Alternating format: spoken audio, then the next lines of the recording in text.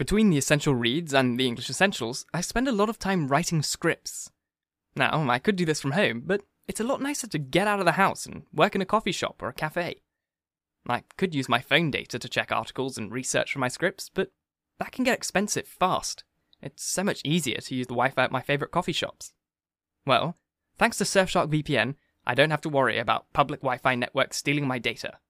I simply choose from one of their 3,200 plus servers in 100 countries and continue working without having to worry about anyone stealing my data. Use the link in the description or episode notes to get Surfshark VPN today for as little as $2.30 a month on a 2-year plan, and work worry-free wherever you please. Have you ever received a call or text from a number that you don't know saying that a package you ordered hasn't been delivered because they need just a little bit more information from you?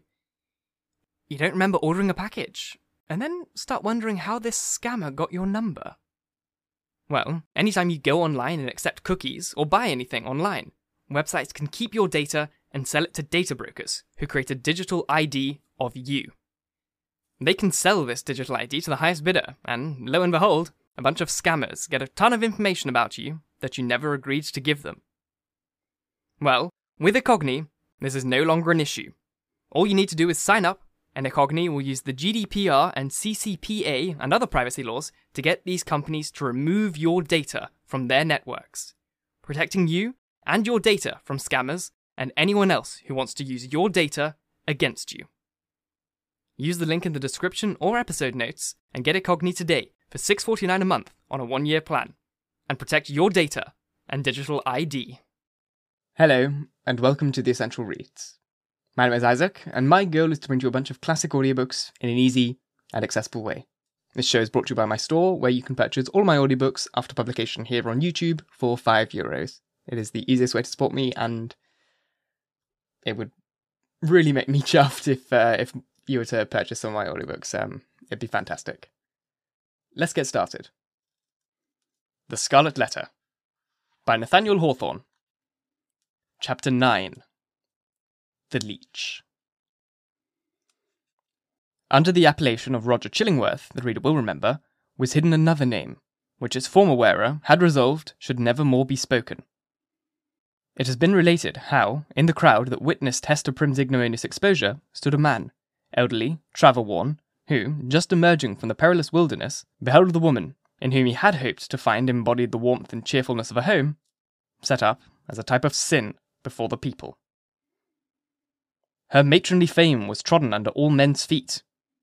Infamy was babbling around her in the public marketplace, and for the companions of her unspotted life, there remained nothing but the contagion of her dishonour, which would not fail to be distributed in strict accordance and proportion with the intimacy and sacredness of their previous relationship. Then why, since the choice was with himself, should the individual, whose connection with the fallen woman had been the most intimate and sacred of them all, come forward to vindicate his claim to an inheritance so little desirable? He resolved not to be pilloried beside her on the pedestal of shame.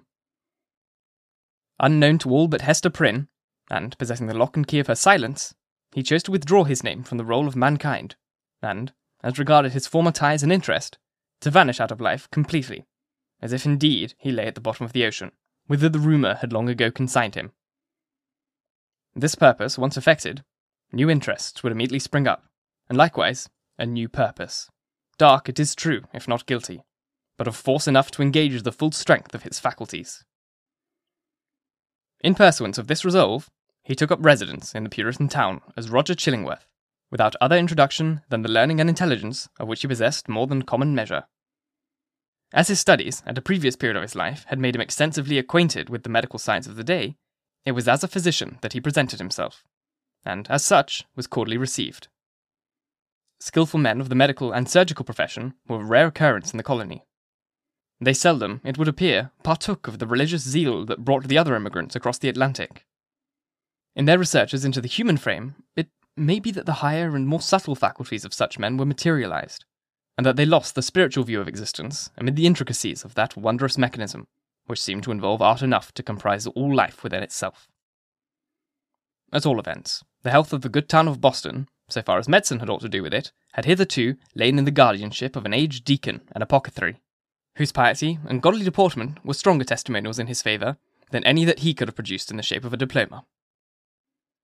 The only surgeon was one who combined the occasional exercise of that noble art with the daily and habitual flourish of a razor. To such a professional body, Roger Chillingworth was a brilliant acquisition. He soon manifested his familiarity with the ponderous and imposing machinery of antique physic, in which every remedy contained a multitude of far-fetched and heterogeneous ingredients, as elaborately compounded as if the proposed result had been the elixir of life. In his Indian captivity, moreover, he had gained much knowledge of the properties of native herbs and roots, nor did he conceal from his patients that these simple medicines, nature's boon to the untutored savage, had quite as large a share of his own confidence as the European pharmacopoeia, which so many learned doctors had spent centuries elaborating. This learned stranger was exemplary as regarded, at least the outward forms of a religious life, and, early after his arrival, had chosen for his spiritual guide the Reverend Mr. Dimmesdale. The young divine, whose scholar-like renown still lived in Oxford, was considered by his more fervent admirers as little less than a heavily ordained apostle, destined, should he live and labour for the ordinary term of life, to do as great deeds for the now feeble New England Church as the early fathers had achieved for the infancy of the Christian faith. About this period, however, the health of Mr. Dimmesdale's had evidently begun to fail. By those best acquainted with his habits, the paleness of the young minister's cheek was accounted for by his too earnest devotion to study, his scrupulous fulfilment of the parochial duty, and, more than all, to the fasts and vigils of which he made a frequent practice in order to keep the grossness of his earthly state from clogging up and obscuring his spiritual lamp. Some declared that if Mr. Dimmesdale were really going to die, it was cause enough that the world was not worthy to be any longer trodden by his feet. He himself, on the other hand, with characteristic humility, avowed his belief that if Providence should see fit to remove him, it would be because of his own unworthiness to perform its humblest mission here on earth. With all this difference of opinion as to the cause of his decline, there could be no question of the fact. His form grew emancipated. His voice, though still rich and sweet, had a certain melancholy prophecy of decay in it. He was often observed, on any slight alarm or other sudden accident, to put his hand over his heart, with first a flush, and then a paleness indicative of pain. Such was the young clergyman's condition, and so imminent the prospect that his dawning light would be extinguished, all untimely when Roger Chillingworth made his advent to the town. His first entry on the scene, few people could tell whence, dropping down as it were out of the sky, or starting from the nether earth, had an aspect of mystery which was easily heightened to the miraculous. He was now known to be a man of skill. It was observed that he gathered herbs and the blossoms of wild flowers, and dug up roots and plucked off twigs from the forest trees like one acquainted with hidden virtues in what was valueless to common eyes. He was heard to speak of Sir Kenelm Digby and other famous men, whose scientific attainments were esteemed hardly less than supernatural, as having been his correspondents or associates. Why, with such rank of the learned world, had he come hither? What could he, whose sphere was in great cities, be seeking in the wilderness? In answer to this query, a rumour gained ground, and, however absurd, was entertained by some very sensible people, that heaven had wrought an absolute miracle by transporting an eminent doctor of physic from a German university bodily through the air and setting him down at the door of Mr. Dimmesdale's study. Individuals of wiser faith indeed, who knew that heaven promotes its purposes without aiming at the stage effect of what is called miraculous interposition, were inclined to see a providential hand in Roger Chillingworth's so opportune arrival. This position was countenanced by the strong interest which the physician ever manifested in the young clergyman. He attached himself as a parishioner, and sought to win a friendly regard and confidence from this naturally reserved sensibility. He expressed great alarm at his pastor's state of health, but was anxious to attempt the cure, and, if early undertaken, seemed not despondent to a favourable result. The elders, the deacons, the motherly dames, the young and fair maidens of Mr. Dimmesdale's flock were alike importunate that he should make trial of the physician's frankly offered skill. Mr. Dimmesdale greatly repelled their entreaties. "I need no medicine," he said. But how could the minister say so, when, with every successive Sabbath, his cheek was paler and thinner, and his voice more tremulous than before? When it had now become a constant habit, rather than a casual gesture, to press his hand over his heart? Was he weary of his labours? Did he wish to die? These questions were solemnly propounded to Mr. Dimmesdale by the elder ministers of Boston and the deacons of his church, who, to use their own phrase, dealt with him on the sin of rejecting the aid which Providence so manifestly held out. He listened in silence, and finally promised to confer with the physician. "Were it God's will," said the Reverend Mr. Dimmesdale, when, in fulfilment of this pledge, he requested old Roger Chillingworth's professional advice, "I could be well content that my labours and sorrows and my sins and pains should shortly end with me, and what is earthly of them be buried in my grave, and the spiritual go with me to my eternal state, rather than that you should put your skill to proof on my behalf."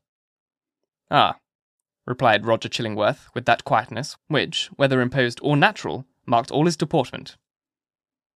"It is thus that a young clergyman is apt to speak. Youthful men, having not taken deep root, give up their whole of life so easily. And saintly men, who walk with God on earth, would fain be away to walk with him on the golden pavements of the New Jerusalem." "Nay," rejoined the young minister, putting his hand to his heart with a flush of pain flitting over his brow, "were I worthier to walk there, I could be better content to toil here."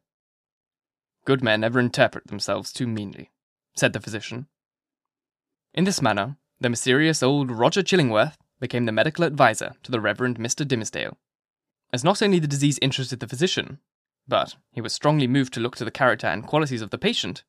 These two men, so different in age, came gradually to spend much time together. For the sake of the minister's health, and to enable the leech to gather plants with healing balm in them, they took long walks on the seashore or in the forest, mingling various walks with the solemn plash and murmurs of the waves, and the solemn wind anthem among the treetops. Often, likewise, one was the guest of the other in his place of study and retirement.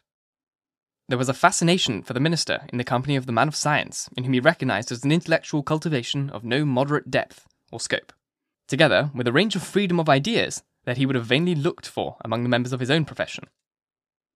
In truth, he was startled, if not shocked, to find this attribute in the physician. Mr. Dimmesdale was a true priest, a true religionist, with the reverential sentiment largely developed, and an order of mind that impeded itself powerfully along the track of a creed, and wore its passage continually deeper with the lapse of time.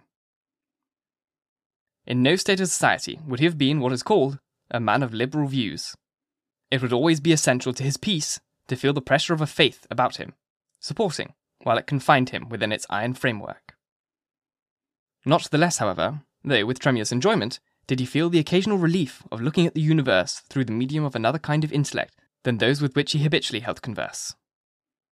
It was as if a window were thrown open, admitting a freer atmosphere into the close and stifled study where his life was wasting itself away amid lamplight, or obstructed daybeams and the musty fragrance, be it sensual or moral, that exhales from books. But the air was too fresh and chill to be long breathed with comfort, so the minister, and the physician with him, withdrew again within the limits of what their church defined as orthodox. Thus, Roger Chillingworth scrutinized his patient carefully, both as he saw him in his ordinary life, keeping an accustomed pathway in the range of thoughts familiar to him, and as he appeared when thrown amidst other moral scenery, the novelty of which might call out something new to the surface of his character. He deemed it essential, it would seem, to know the man before attempting to do him good. Wherever there is a heart and an intellect, the diseases of the physical frame are tinged with the peculiarities of these. In Arthur Dimmesdale, thought and imagination were so active, and sensibility so intense, that the bodily infirmity would be likely to have its groundwork there. So, Roger Chillingworth, the man of skill, the kind and friendly physician, strove to go deeper into his patient's bosom, delving into his principles, prying into his recollections, and probing everything with a cautious touch, like a treasure seeker in a dark cavern. Few secrets can escape an investigator who has opportunity and license to undertake such a quest, and skill to follow it up. A man burdened with a secret should especially avoid the intimacy of his physician. If the latter possesses a native sagacity, and a nameless something more, let us call it intuition, if he shows no intrusive egotism, nor disagreeably prominent characteristics of his own, if he have the power, which must be born to him, to bring his mind into such affinity with his patient's, that this last shall, unawares, have spoken what he imagined himself only to have thought, if such revelations be received without tumult, and acknowledged not so often by an unuttered sympathy as by silence, an inarticulate breath, and here and there a word to indicate that all is understood, if to these qualifications of a confidant be joined the advantages afforded by his recognized character as a physician, then, at some inevitable moment, would the soul of the sufferer be dissolved and flow forth in a dark but transparent stream, bringing all its mysteries into the daylight. Roger Chillingworth possessed all, or most of the attributes above enumerated. Nevertheless, time went on. A kind of intimacy, as we have said, grew up between these two cultivated minds, which has as wide a field as the whole sphere of human thought and study to meet upon. They discussed every topic of ethics and religion, or public affairs, and private character. They talked much, on both sides, of matters that seemed personal to themselves, and yet no secret, such as the physician fancied must exist there, ever stole out of the minister's consciousness into his companion's ear. The latter had his suspicions, indeed, that even the nature of Mr. Dimmesdale's bodily disease had never faintly been revealed to him. It was a strange reserve. After a time, at a hint from Roger Chillingworth, the friends of Mr. Dimmesdale effected an arrangement by which the two were lodged in the same house, so that every ebb and flow of the minister's lifetide might pass under the eye of his anxious and attached physician. There was much joy throughout the town when this greatly desirable object was attained. It was held to be the best possible measure for the young clergyman's welfare, unless, indeed, as often urged by such as felt authorised to do, he had selected someone of the many blooming damsels spiritually devoted to him to become his devoted wife. This latter step, however, there was no present prospect that Arthur Dimmesdale would be prevailed upon to take. He rejected all suggestions of the kind, as if priestly celibacy was one of the articles of the church discipline. Doomed by his own choice, therefore, as Mr. Dimmesdale so evidently was, to eat his unsavoury morsel always at another's board, and to endure the lifelong chill which must be his lot who seeks to warm himself only at another's fireside, it truly seemed that this sagest, experienced, benevolent old physician, with his concord of paternal and reverential love for the young pastor, was the very man, of all mankind, to be constantly within reach of his voice. The new abode of the friends was with a pious widow of good social rank, who dwelt in a house covering pretty nearly the site on which the venerable structure of King's Chapel had since been built. It had the graveyard, originally Isaac Johnson's home field, on one side, and so was well adapted to call up serious reflections suited to their respective employments, in both minister and man of physic. The motherly care of the good widow assigned to Mr. Dimmesdale a front apartment with sunny exposure, and heavy window curtains to create a noontide shadow when desirable. The walls were hung round with tapestry, said to be from the Goblin Loons, and, at all events, representing the scriptural story of David and Bathsheba and Nathan the prophet, in colours still unfaded, but which made the fair woman of the scene almost as grimly picturesque as the woe-denouncing seer. Here the pale clergyman piled up his library, rich with parchment-bound folios of the fathers, and lore of rabbis, and monkish erudition, of which the Protestant divines, even while they vilified and decried that class of writers, were yet constrained often to avail themselves. On the other side of the house, Roger Chillingworth arranged his study and laboratory. Not such as a modern man of science would reckon even tolerably complete, but provided with a distilling apparatus and the means of compounding drugs and chemicals which the practised alchemists knew well how to turn to purpose. With such commodiousness of situation, these two learned persons sat themselves down, each in his own domain, yet familiarly passing from one apartment to the other, and bestowing a mutual and not incurious inspection into another's business. And the Reverend Arthur Dimmesdale's best discerning friends, as we have intimated, very reasonably imagined that the hand of Providence had done all this for the purpose, besought in so many public and domestic secret prayers, of restoring the young minister's health. But, it must now be said, another portion of the community had latterly begun to take its own view of the relation betwixt Mr. Dimmesdale and the mysterious old physician. When an uninstructed multitude attempts to see with its eyes, it is exceedingly apt to be deceived. When, however, it forms its judgments, as it usually does, on the intuitions of great and warm hearts, the conclusions thus attained are often so profound and unerring as to possess the character of truth supernaturally revealed. The people, in the case of which we speak, could justify its prejudice against Roger Chillingworth by no fact or argument worthy of serious refutation. There was an aged handicraftsman, it is true, who had been a citizen of London at the period of Sir Thomas Overbury's murder, now some 30 years agone. He testified to having seen the physician, under some other name, which the narrator of the story is now forgotten, in company with Dr. Foreman, the famous old conjurer who was implicated in the affair with Overbury.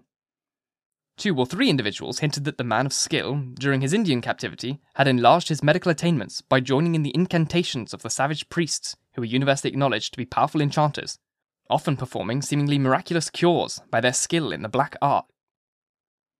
A large number, and many of these were persons of such sober sense and practical observation that their opinions would have been valuable in other matters, affirmed that Roger Chillingworth's aspect had undergone a remarkable change while he had dwelt in town, and especially since his abode with Mr. Dimmesdale. At first, his expression had been calm, meditative, scholar-like. Now there was something ugly and evil in his face which they had not previously noticed, and which grew still the more obvious to sight the oftener they looked upon him.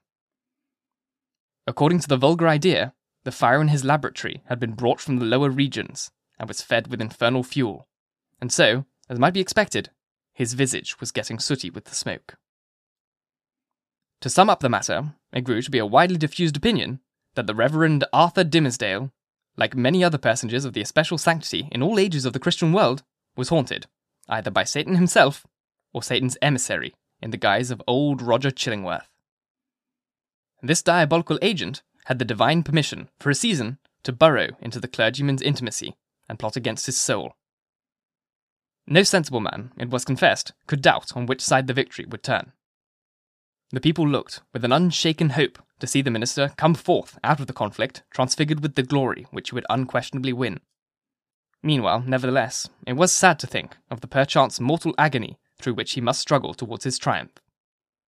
Alas, to judge from the gloom and terror in the depths of the poor minister's eyes, the battle was a sore one, and the victory anything but secure. Thank you so very much for listening. If you enjoyed, please like, comment, share, all that jazz, and if you really enjoyed, do subscribe, because there's more to come. And if you're listening on podcast, please leave a review. It is the easiest way to get this in front of as many people as possible, and it really makes my day. Once again, thank you for listening, and until next time, bye-bye.